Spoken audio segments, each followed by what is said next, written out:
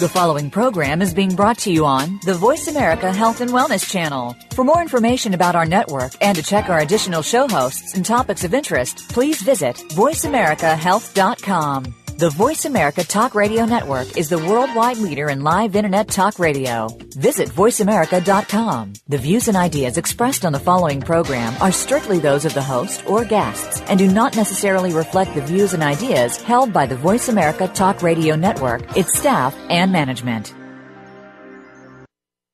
Good afternoon and welcome to 1 Hour at a Time. Recovery begins with education, and host Mary Woods is here to educate individuals and families and provide support through the recovery process. Now here's your host, Mary Woods.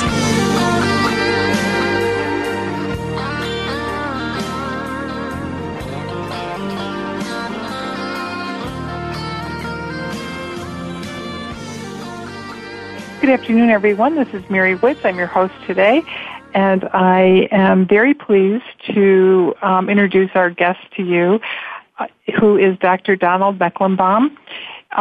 He is a Ph.D. He is the research director for the Melissa Institute and the distinguished professor emeritus at the University of Waterloo in Ontario, Canada. He has served as a distinguished visiting professor at the University of Miami School of Education. He is one of the founders of cognitive behavioral therapy. And North American clinicians voted Dr. Meichenbaum one of the 10 most influential psychotherapists in the 20th century, which is a wonderful thing. I have attended one of Dr. Meichenbaum's week-long trainings on cognitive behavioral therapy a number of years ago and found him to be a great teacher. I've seen him present at a number of workshops, and he's, I think he has a second career as a stand-up comedian, but I don't think you probably need to do that. Our topic today is resilience, and especially as it's related to trauma. Dr. Meichenbaum's role at the Melissa Institute, which specifically works with research on violence, and what's important for everybody to understand in terms of trauma is that about 75% of individuals will be impacted, but they will go on to have minimal symptoms or they will bounce back. In contrast, some 25% of people will experience persistent adjustment difficulties related to the trauma. So welcome, Dr. Meichenbaum. I'm very happy to have you as our guest today. To share this kind of remarkable story with your audience. Well, I think it's important because we think of trauma and we think that affects everyone. Well, I think trauma does have an impact. You know, I've been involved most recently with returning service members from Iraq and Afghanistan. I've worked with people who have experienced natural disasters like Hurricane Katrina and Sandy most recently. I was consulting at the clinic in Boston that were dealing with the victims of the Boston Marathon, and last week I actually presented to folks who work on Native Indian reservations and with Native populations, each of whom in their own way have experienced some kind of resilience, and which is quite remarkable. You know, this ability to bounce back, to continue being adaptive, and I welcome the opportunity to share with you what distinguishes this rather consistent 75% who are impacted, sometimes more rather severely, I should note, but who go on to evidence resilience versus the 25% who have adjustment. In fact, in this recent book I wrote, Roadmap to Resilience, that your audience is welcome to look at, I spell out some of these differences. So permit me, if I may, to develop that topic a bit more for you. Can I just ask one question? Sure, by all means. 75% consistent with people exposed to war as opposed to natural disasters as opposed to like sexual trauma? Yeah, well, no matter what form of victimization one looks at, whether it's natural disasters or combat or some form of victimization like child abuse or domestic violence and so forth, the actual numbers around that depend on the severity of the trauma, its duration, and as we'll come to see, some of the presence of protective factors. But the overall story is that humankind is kind of has this ability to keep going in spite of. They have this ability to transform their pain into something good that they could come of it, of making a gift, as I'll highlight. Research has highlighted that a number of factors contribute to those ongoing adjustment problems. So let me just take a moment. I think your audience may find this interesting. In enumerating both the cognitive, emotional, behavioral, spiritual. Spiritual is kind of interesting. I'll get to it in a moment, but it is worth noting right at the outset that at least in North America, the major way that people cope with some form of trauma is to use some form of spirituality or religion, of being part of a group or looking to a higher power, trying to find meaning. I'll get to that in a moment, but at the cognitive level, one of the things that we know contributes to the persistence of this is the degree to which people have a thinking style where they continue to see themselves as victims as compared to being a survivor, or for that matter, even a thriver. They have a kind of, people who get stuck have a kind of mental defeating, negative, self-berating kind of style. You could think about this trauma and its sequelae of post-traumatic stress disorder as sort of a disorder of non-recovery. Most people will be impacted and do, in some sense, recover. The other thing to keep in mind is, as we talk about trauma, is that trauma means that something has happened to you, usually in the past or is currently going on, and then you tell a story of what happened both to others as well as to yourself. And I'm going to highlight here that the nature of the story that people tell themselves and others can influence the degree to which you sort of stay in that 25% group. To have ongoing difficulties, one of the things that research indicates is that you got to sort of dwell on it. You got to ruminate. One of the things that characterize people who get stuck is that they tend to have what is called, without getting too technical, contrafactual thinking. They keep asking themselves why, only if, and one of the other elements that goes along with that is that they often keep whatever they've experienced a secret. Research indicates that not sharing the account, engaging in avoidant behavior, avoidant thinking of it, actually has a boomerang effect of causing even more intrusive ideation.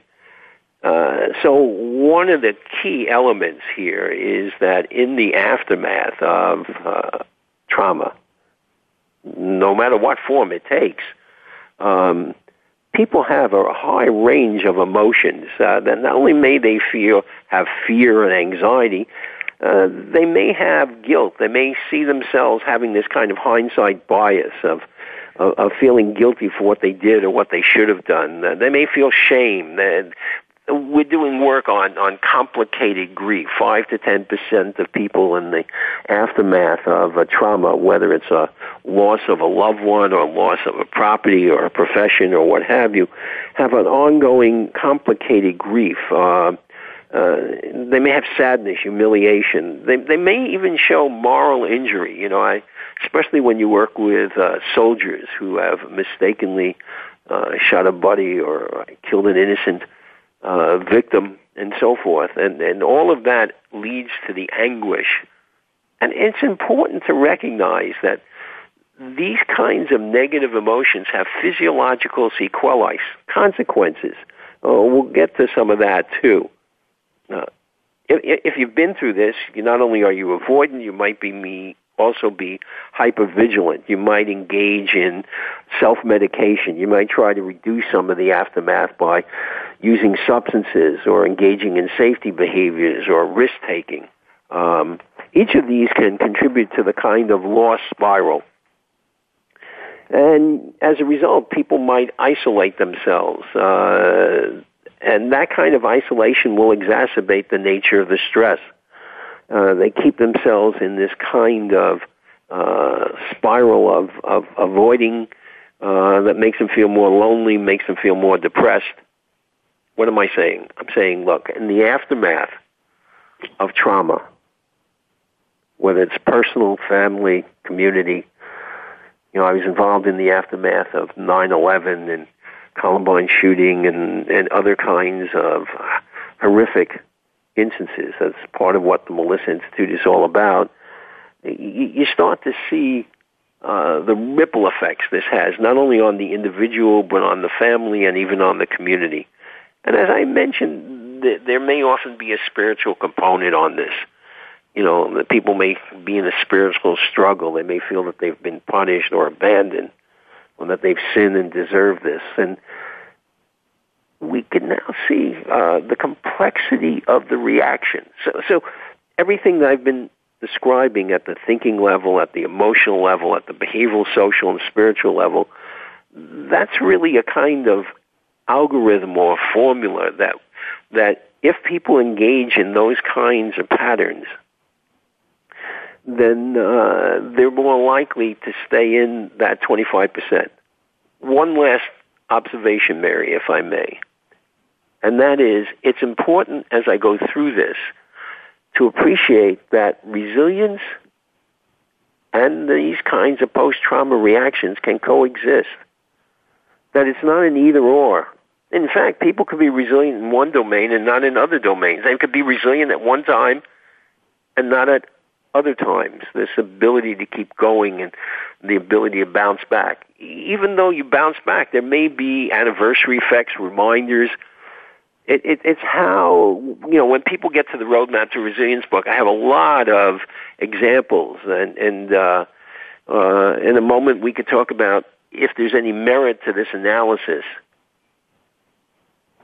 So how do you boast the resilience? If what ahead, Mary. Yeah.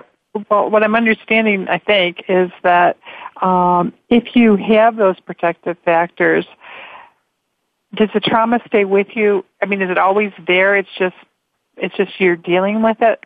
Because I'm wondering, what happens is, given the loss of life, you don't cure PTSD.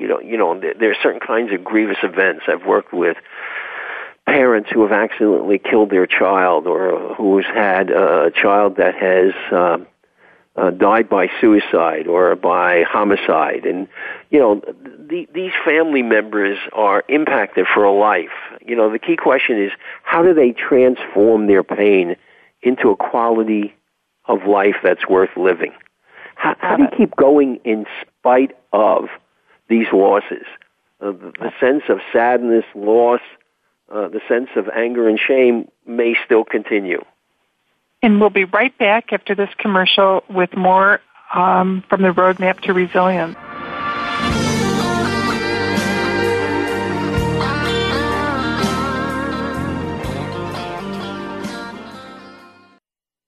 You're listening to Voice America Health and Wellness.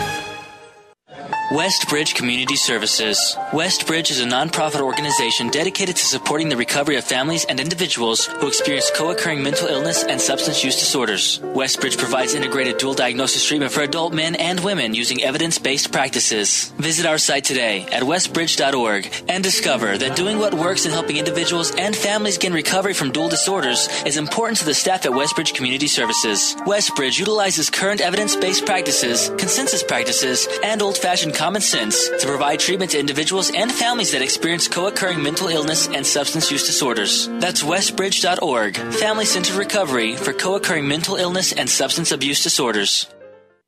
Tune in every Monday at 2 p.m. Pacific Time and 5 p.m. Eastern Time on the Voice America Health and Wellness channel for Eat Well to Live Well with Kelly Hill.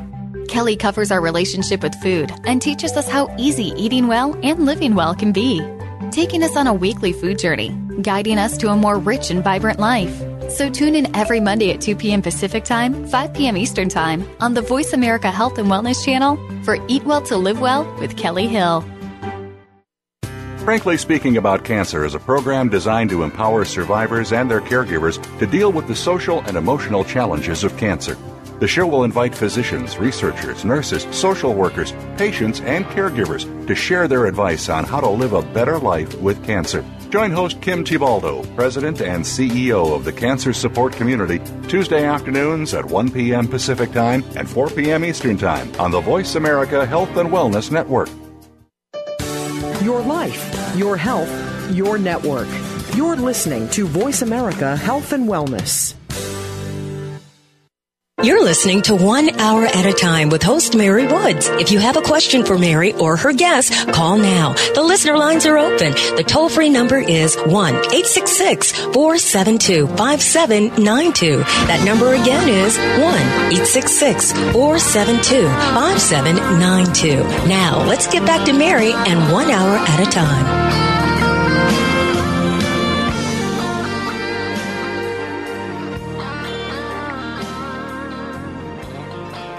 Welcome back, everyone, to 1 Hour at a Time. Our guest today is Dr. Donald Meichenbaum, who is a clinical psychologist who has taught at the University of Waterloo in Ontario, Canada for 35 years. And he is also the research director of the Melissa Institute for Violence Prevention in Miami, Florida. And we're talking about resilience, which in order to do that, we have to kind of set the stage in terms of talking about trauma.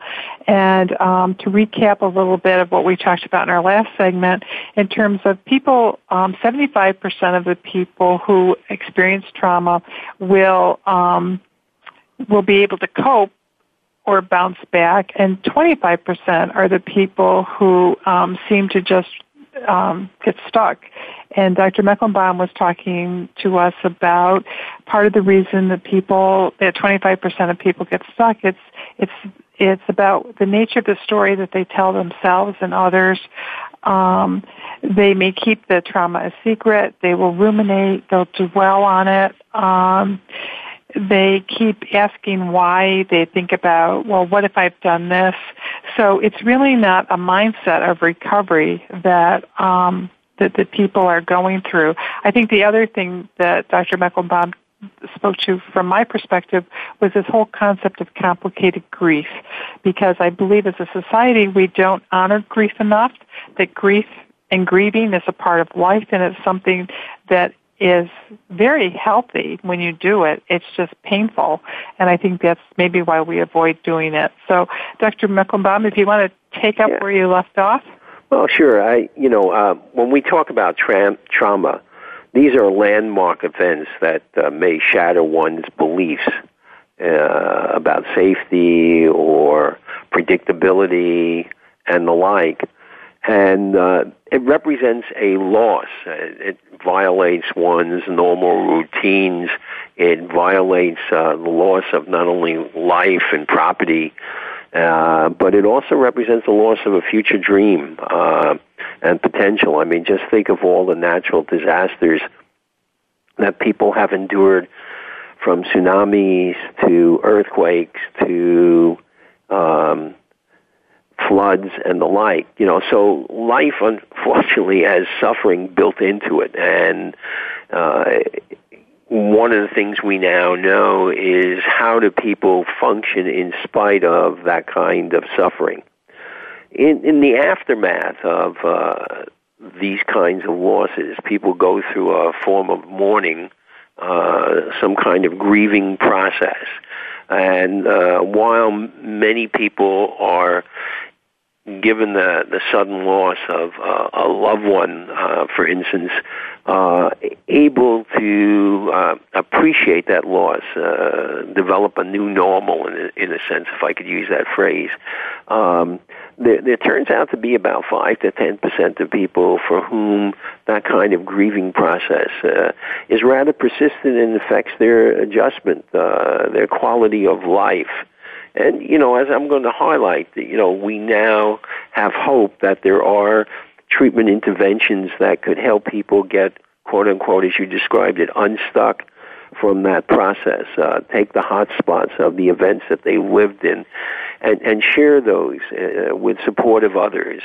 In fact, I think it's worthwhile to think about what are the factors that contribute to people bouncing back. There's a fair amount of research that indicates that the nature of the social supports that people have not only the real ones but the perceived ones, the nature of their ability to confront their fears, the ability to have and cultivate positive emotions like optimism and hope, the degree to which they're psychologically flexible, and most importantly, the way they find some kind of meaning and transform their pain into a gift that others could benefit from. In addition, there's a need for their being physical fit.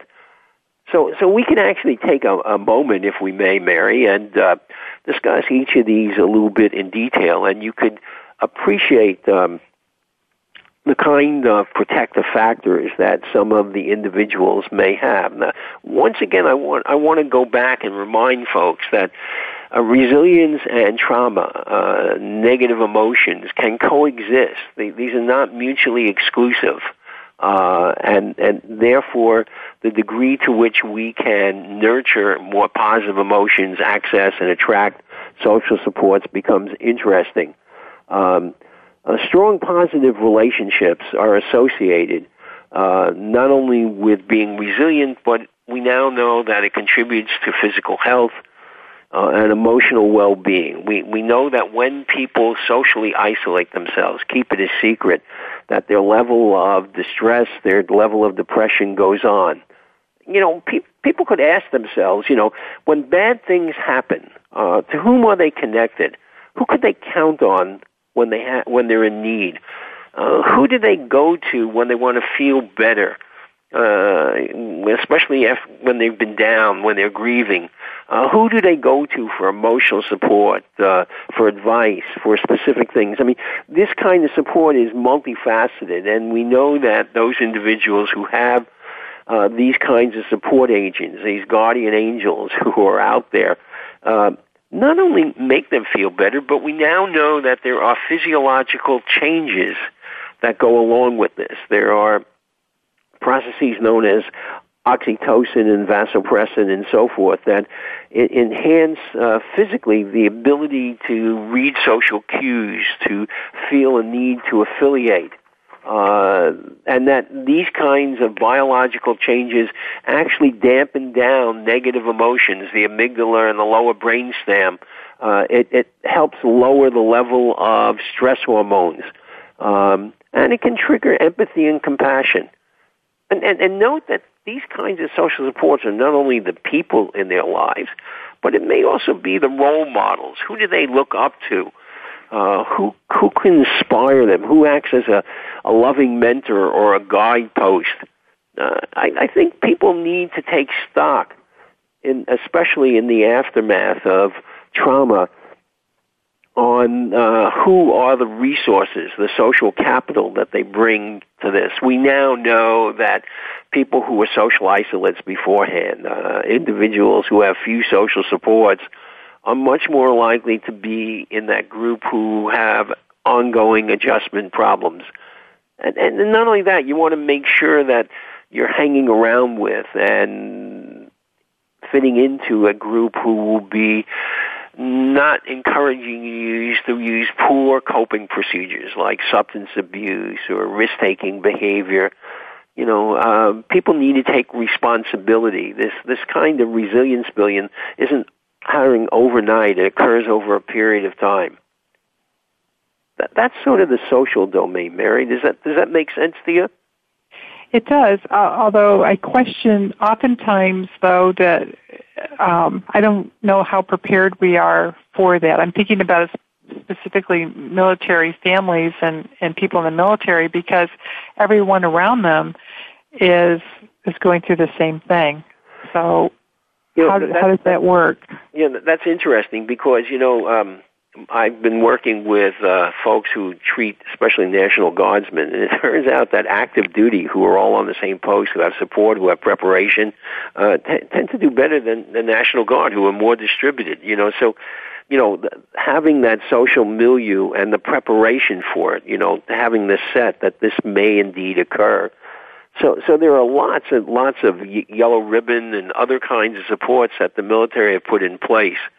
The real message I really want the public to take away with this is that returning servicemen and women are not, on the edge and ready to blow. Most of them have a great deal to offer society. We owe them a great deal of honor and privilege and a sense of their personal sacrifice. I have worked with many folks who have had physical disabilities, amputations, and the like, and the level of achievement. I mean, we just came out of the Paralympics, and you watch that, and you go, oh my God, how could folks, be able to evidence that kind of relationship with others and ability to enjoy life and be competitive? You watch that, and it's inspirational. And that's the message that people should take about returning service members. I hold them in the highest regard, and hopefully one of the efforts of this communication, these folks have the ability to confront their fears, to evidence courage, to re-expose themselves instead of being avoidant. They have the ability to surmount their fears. In fact, they look upon fear often as a kind of guide, a warning sign. As someone described it to me, I invite fear to tea. I sort of helps me keep sharp and recheck and reestablish. And I always maintain they convey to me a sense of optimism. And it's realistic outlook. It's not just being Pollyannish. One of the things we know is that hope fuels and ignites resilience. And the best way to have hope is to use some kind of practical goal setting that conveys a kind of future orientation, that pulls for planfulness and that bolsters confidence. So these folks who you're describing, these families, while they're impacted, they're able to be realistic and optimistic, of maintaining hope, of dealing with their fears. And the other thing that they do that has real neurobiological consequences is they're able to cultivate positive emotions. They have compassion, forgiveness, kindness to others, altruism. They have a kind of pay-forward notion. And many of them even evidence humor in the face of darkness, and that there are real benefits that accrue. In fact, the research indicates that when one gives, there are more benefits than when you just receive back. These people are all giving. The native population who I mentioned I work with have an interesting routine of putting what they call wounded warriors through a spiritual kind of healing of a sweat lodge and chanting and drumming and so forth. But here's the key. They also take the wounded warrior, put him or her in the middle of a circle, and ask that person to share with the rest of the community what are the lessons they learned. When I said I, as a therapist, listen to people tell stories, I don't only listen to the stories they tell, but the stories of how they survived. And I think that's worthy of our next segment. And we'll be right back after this commercial.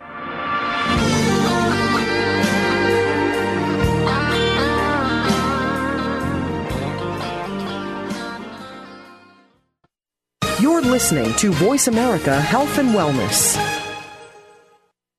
Westbridge Community Services. Westbridge is a nonprofit organization dedicated to supporting the recovery of families and individuals who experience co-occurring mental illness and substance use disorders. Westbridge provides integrated dual diagnosis treatment for adult men and women using evidence-based practices. Visit our site today at westbridge.org and discover that doing what works in helping individuals and families gain recovery from dual disorders is important to the staff at Westbridge Community Services. Westbridge utilizes current evidence-based practices, consensus practices, and old-fashioned common sense to provide treatment to individuals and families that experience co-occurring mental illness and substance use disorders. That's westbridge.org, family-centered recovery for co-occurring mental illness and substance abuse disorders. You read about it in health news every day. Cancer rates are going up. Obesity in the U.S. is on the rise. Heart disease and diabetes are top killers every year.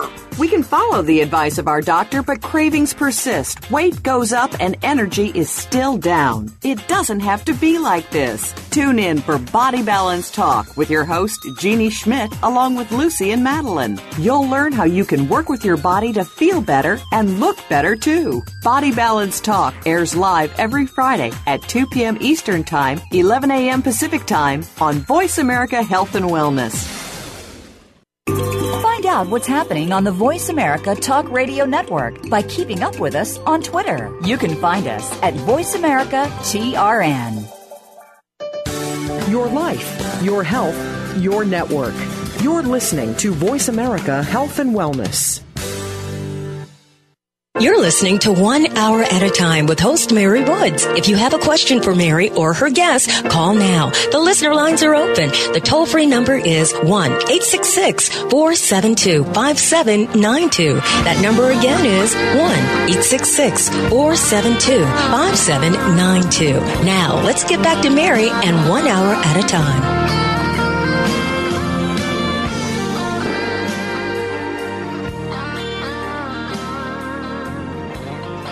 Welcome back to 1 Hour at a Time. Today we're talking about resilience with Dr. Donald Meichenbaum, who is the clinical director, research director, I should say, of the Melissa Institute for Violence Prevention in Miami, Florida. Dr. Meichenbaum has presented in all 50 states as well as internationally, and he has recently published a book called Roadmap to Resilience, a guide for military trauma victims and their families. So, you know, this whole concept of paying it forward and having hope and bolstering, you know, confidence is not usually what we talk about when we talk about treatment for PTSD. Yeah, well, you know, I'm a clinician, so I spend a lot of time doing therapy with individuals, families, groups, and the like. And I get paid to listen to people's stories. And usually the story that they start off with is the story of what they have endured, the kind of details of the trauma and what was the worst moment and that kind of thing. But I've come to appreciate that it's my job, if I'm going to help them, to make sure that I hear what one radio commentator, Paul Harvey, used to call the rest of the story. And the rest of the story that these folks have to tell is what did they do to survive? What are the strengths both they, their families, their cultural group have evidence in the past that they can now use to cope with the aftermath? You know, what are the signs of strength and resilience? What protective factors? What have they been able to accomplish in spite of?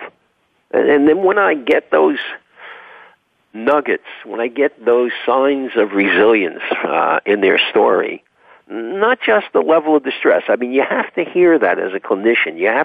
People need to feel heard. They need to feel respected. They need to feel trusted so that they feel comfortable in sharing these intimate things, especially if it's been some form of abuse or sexual victimization or neglect or some other kind of cumulative pile-up stresses that they've experienced. Not only do you have to listen to that pain and its aftermath, but I am an exquisite listener of what people have been able to accomplish in spite of. And when I get those little nuggets and put it back in people's laps, I ask them, how did you do that? What led you to? And it turns out that these how and what questions are often quite useful in getting people to share the nature of the protective factors that we've talked about. How have they, in some sense, accessed, attracted, used social supports? How have they, in some sense, found a role model, someone who inspires them, someone they can look up to, someone they can go to for help and guidance and social support? I try to ascertain from them, how have they confronted their fears? How have they surmounted their fears? what have they done with their guilt, their blame, their shame? You know, it's interesting to view these kinds of emotions almost like a commodity. You know, I ask people, what'd you do with all that anger? What'd you do with all that fear, that shame, that guilt, the sense of humiliation, the sadness that builds up? You know, it's interesting. People will then say, you know, I stuffed it, I drank it away, I avoided, I acted out, I did. So if they do that, then I can ask them, what is the impact? What is the toll? What is the price they and others pay? I ask that question, impact, toll, price that they and others pay, quite often. Sometimes the clients say, I don't know, to which I say, I don't know either. How could we go about finding out? So what I'm trying to do is to help clients appreciate that they're not just mere victims of circumstances, that how they appraise their events, the kinds of feelings and thoughts and how they behave are all interconnected. And if I can help people appreciate that level of interconnection, if I can get people to develop and maintain a more optimistic, future-oriented, if I can get them to help develop and cultivate these positive emotions, being compassionate and forgiving not only towards others, but, Mary, most importantly, to themselves. How do you help them develop grit, perseverance, and how do you help them develop a quality of life of rebuilding in the aftermath? How do you teach them to have a broader perspective? And most importantly, how do you teach them to be psychologically flexible, to appreciate that some things in their lives are not changeable, and yet others are? And how do you get them to accept that which is not changeable? These losses may not come back, be recoverable, and therefore, can we help them find meaning? Can we help them develop the kind of moral compass that comes with spirituality and religion? Some people have used a higher power. I mentioned that spirituality is the major way that people cope in the aftermath of this. And people feel that God's at their side, that they never felt alone. They've been able to use their faith, join groups and others. They use prayer, liturgical dancing, praying, singing, and so forth to help them. How do you help them make a gift? Like that native population. If they're wounded warriors, what is the lessons that others, that their children, that society should benefit? How do they transform their pain? Think about the Melissa Institute. Here was a young girl who was going to school in Washington University in St. Louis, and she was carjacked and brutally murdered. So how does her family cope in the aftermath, given that kind of tragedy? So they decide to transform their pain into something good that will come of it. So if they could prevent one other death like that, then maybe she did not die in vain. Think about the Mothers Against Drunk Driving. Think about the variety of other organizations that exist where people have transformed their pain into something good that can come of it. You don't recover from such losses, suicide of a child. People then create a suicide prevention kind of thing, the helplines and the like. I think that therapy is designed to help bolster resilience by having them access these kinds of protective factors. That puts you in the 75% group. Those are all great questions. And as a therapist, how do you help someone when they're feeling hopeless and they don't have a spiritual connection and they believe that, their God has abandoned them and they're kind of stuck in those really negative, repetitive thoughts? Yeah, and especially, when they're in a spiritual struggle, if they have a belief in a higher power that he or she or whatever could prevent this, and one of the things that happens as a result of that kind of struggle is that people often get angry and have resentment. And we now know that anger undermines emotional processing. Okay? It interferes with the healing process. So the key question is, how do you help them develop a healing story? You know, I often show a film called Where Was God on 9/11, and this was a frontline documentary, and one of the characters, one of the people in the film is angry at God, who he thinks could have prevented 9/11 and so forth. And one of the things he says is that in spite of that, he feels he's a good Christian. So I pick up on what is a good Christian, you know, and sense of forgiveness, understanding, you know, and if he stays angry, if the person takes that emotions of the anger, the sadness, the resentment, what does he do with that, and what is the impact? What is the toll? You know, we'll be able to talk more about the specifics of the therapy process, and I get real concerned about if they feel hopeless and they feel those kinds of feelings, the first thing I do is validate it. I tell them they have every right, given what they've been through, what they've experienced, you know, that if in fact they were not sad and angry, then I would be deeply deconcerned. You know, as a therapist, one of the things I do is I actually commend people on having that negative emotions, you know, those kinds of realistic responses to these kinds of traumatic events.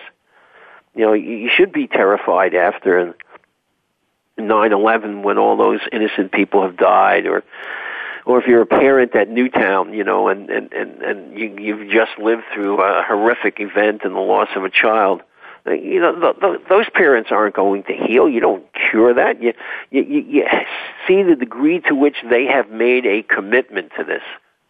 You know, let me give you a few examples that are on the Roadmap to Resilience website, you know, because I encourage you folks to go to the www.roadmaptoresilience.org, because that website now solicits from readers examples of resilience. So you have a mother whose son was a fireman, and he died at 9/11, and his body was never found. And that mother occasionally gets calls that they found body parts. Now imagine the impact of that, Mary. So this mother has now decided to take those body parts, put it in the shoebox, and it'll be buried with her. Another mother reports that her son too vanished, but they discovered that he had donated blood prior to the 9/11. So they have a funeral service where they now are going to bury the vial of blood. That they're using spirituality, they're using their religion and faith as a way to put a finishing touch of completing the story. And if your listeners go to this website, you're going to see this is like viral. People are now submitting their own examples. And I encourage your listeners to submit their own examples of instances of where they, as an individual, a family, an organization, or a community, have evidenced resilience. You know, our job is not to just focus in on post-traumatic stress disorder, depression, suicidality, and so forth. I think, if anything, I value this opportunity to get the message out that we need to attend to the rest of the story. And we'll be right back after this commercial message.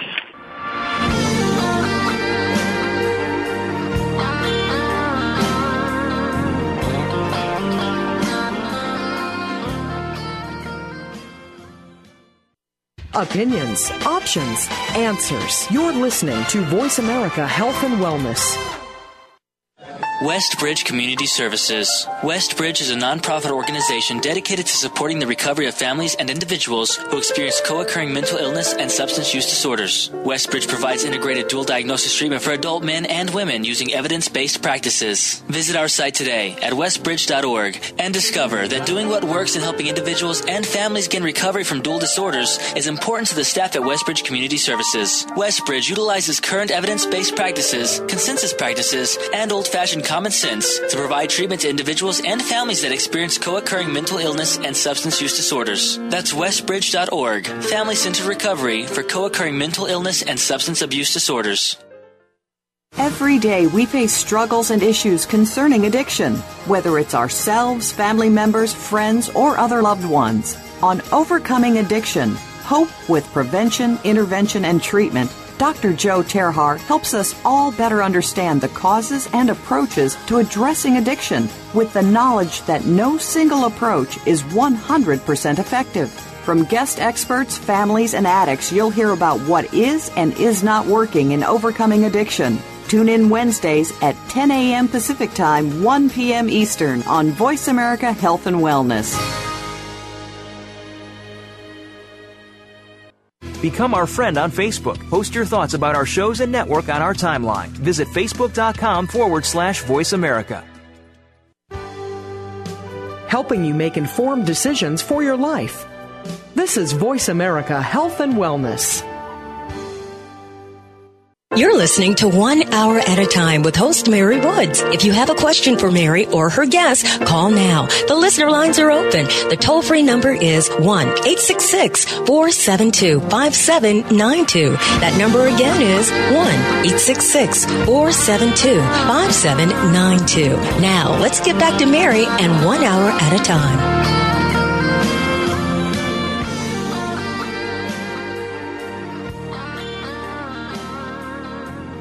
Welcome back to 1 Hour at a Time. Our guest today is Dr. Donald Meichenbaum, who is the Research Director of the Melissa Institute for Violence Prevention in Miami, Florida.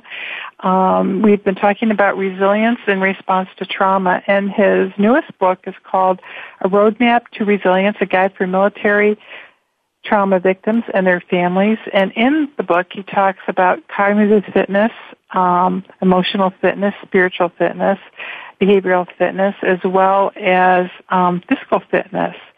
And I was wondering if you wanted to enlighten a little bit about that. Let me pick up, if I may, on that physical fitness, because it's important to recognize that you need that as a good base for this. Being physically fit, mentally sharp, and emotionally strong is important. And people could be rather proactive. One of the things that we now know is, for instance, that when people are physically active, like in the form of exercise, this has a lot of basic physical benefits. Depression goes down, and it actually, given the neuroplasticity of the brain, in terms of the way in which the brain and actually genetic makeup is influenced by social environment, it can actually increase the size of the lower brain part called the hippocampus that is involved in emotionality, increases the brain volume, it bolsters endorphins that give a sense of fulfillment and fitness and resilience that people have. So, doing things like exercising and eating right. And the other thing that becomes really important, especially in the aftermath of trauma, is that sleep behavior is often affected. So people may have nightmares or insomnia or difficulty sleeping or multiple awakenings and so forth. And people who have difficulty sleeping, that's going to shorten their fuse during the day. They're going to become more irritable. They're going to become more hypervigilant. They're going to become more overly responsive emotionally and the like. And in fact, in the Roadmap to Resilience book, I have a large section there on how to improve sleep patterns, in terms of the way in which one can use a whole variety of behavioral strategies of using the bed only for sleep purposes, of not watching the clock, of engaging in certain kinds of activities before going to sleep and during sleep behavior. I also have sections there on the way in which people could use emotion regulation techniques like mindfulness and relaxation, acceptance strategies. I even have a section on how you can talk back to the amygdala. How can you actually take the frontal part of your brain, which is involved with planning, monitoring, evaluating, and use that to control the lower brainstem, which is really the emotional charge.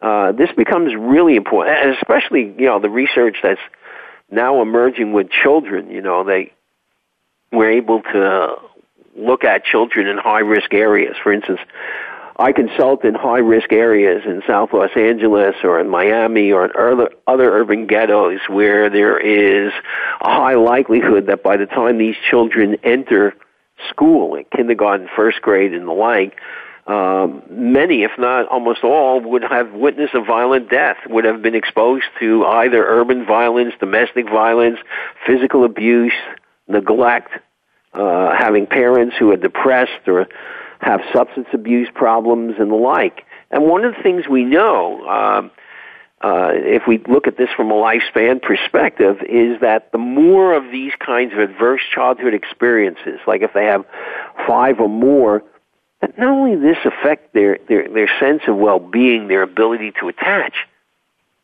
but there's now increasing evidence that that kind of physical impact of those traumas affects the brains. So the left side of these children's brains are 7 times less active than the right side.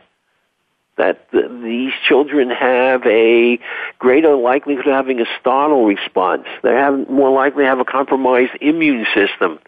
They are more likely to have difficulties with concentration and memory. And here's the good news. Here's the good news, that there are now cognitive behavior trauma-focused interventions that could actually help these children. That's amazing. Yeah, so if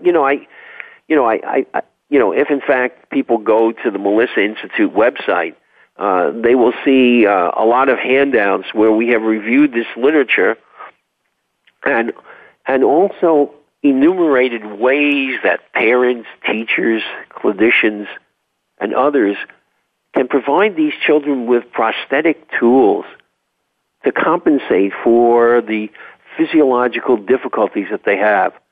And if this is more complicated, if these children come from poverty or a minority, then they enter school, really well behind. I mean, these children enter school maybe 2,000 to 3,000 vocabulary words behind their middle-class, non-victimized counterparts. And here's an example of a Melissa Institute project. It turns out that reading comprehension by grade 3 is one of the best predictors of who finishes high school. If you can read by grade 3, you have a much lower likelihood of getting into trouble with the law. In fact, your listeners can go to the Melissa Institute website, all one word, MELISSA, institute.org, and download for free 500 videos on how to read stories to children, how to bolster that vocabulary, how to build protective factors. The Melissa Institute is sort of dedicated to working with victims of violence, whether it's children, adolescents, or adults. So the Melissa Institute is committed to this kind of resilience-bolstering activities. Is that the best way for people to get in touch with you or to buy your book? How would they get to your book?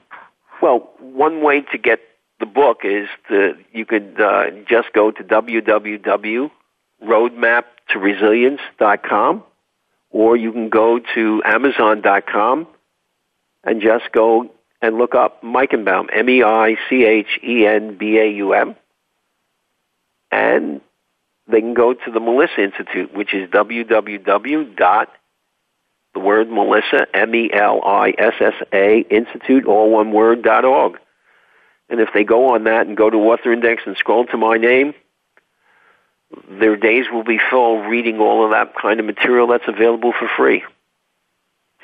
And you also have an excellent book on cognitive behavioral therapy as well. I want to put a plug in for that one. Okay, yeah, that's sort of, as you said, one of the originators there, and, you could sort of look at the variety of materials that we have on the Melissa Institute website, and I'm more than happy to dialogue with anyone who may be listening to this. And I really want your listeners to read resilience-engendering stories offered by folks like themselves. I said at the outset that we have a remarkable story to tell this hour, and I hope that has come across, and that the factors that I enumerate, the social supports, the positive emotions, the finding meaning, making a gift, using one's faith, being physically fit, cultivating positive emotions, that those kinds of things become the mental checklist that people use in the aftermath of suffering that goes along with living. I want to thank you for being our guest today. I'm very honored that you took the time to enlighten us, because I think that this is a much more positive approach to trauma and a much more hopeful approach to trauma. And it's something that we need to understand better and to think more about in terms of what's right with people instead of what's wrong with people. So thank you. And thank you for the opportunity to present, and I look forward to further future discussions. Thank you. Have a great week, everyone. You too, Mary.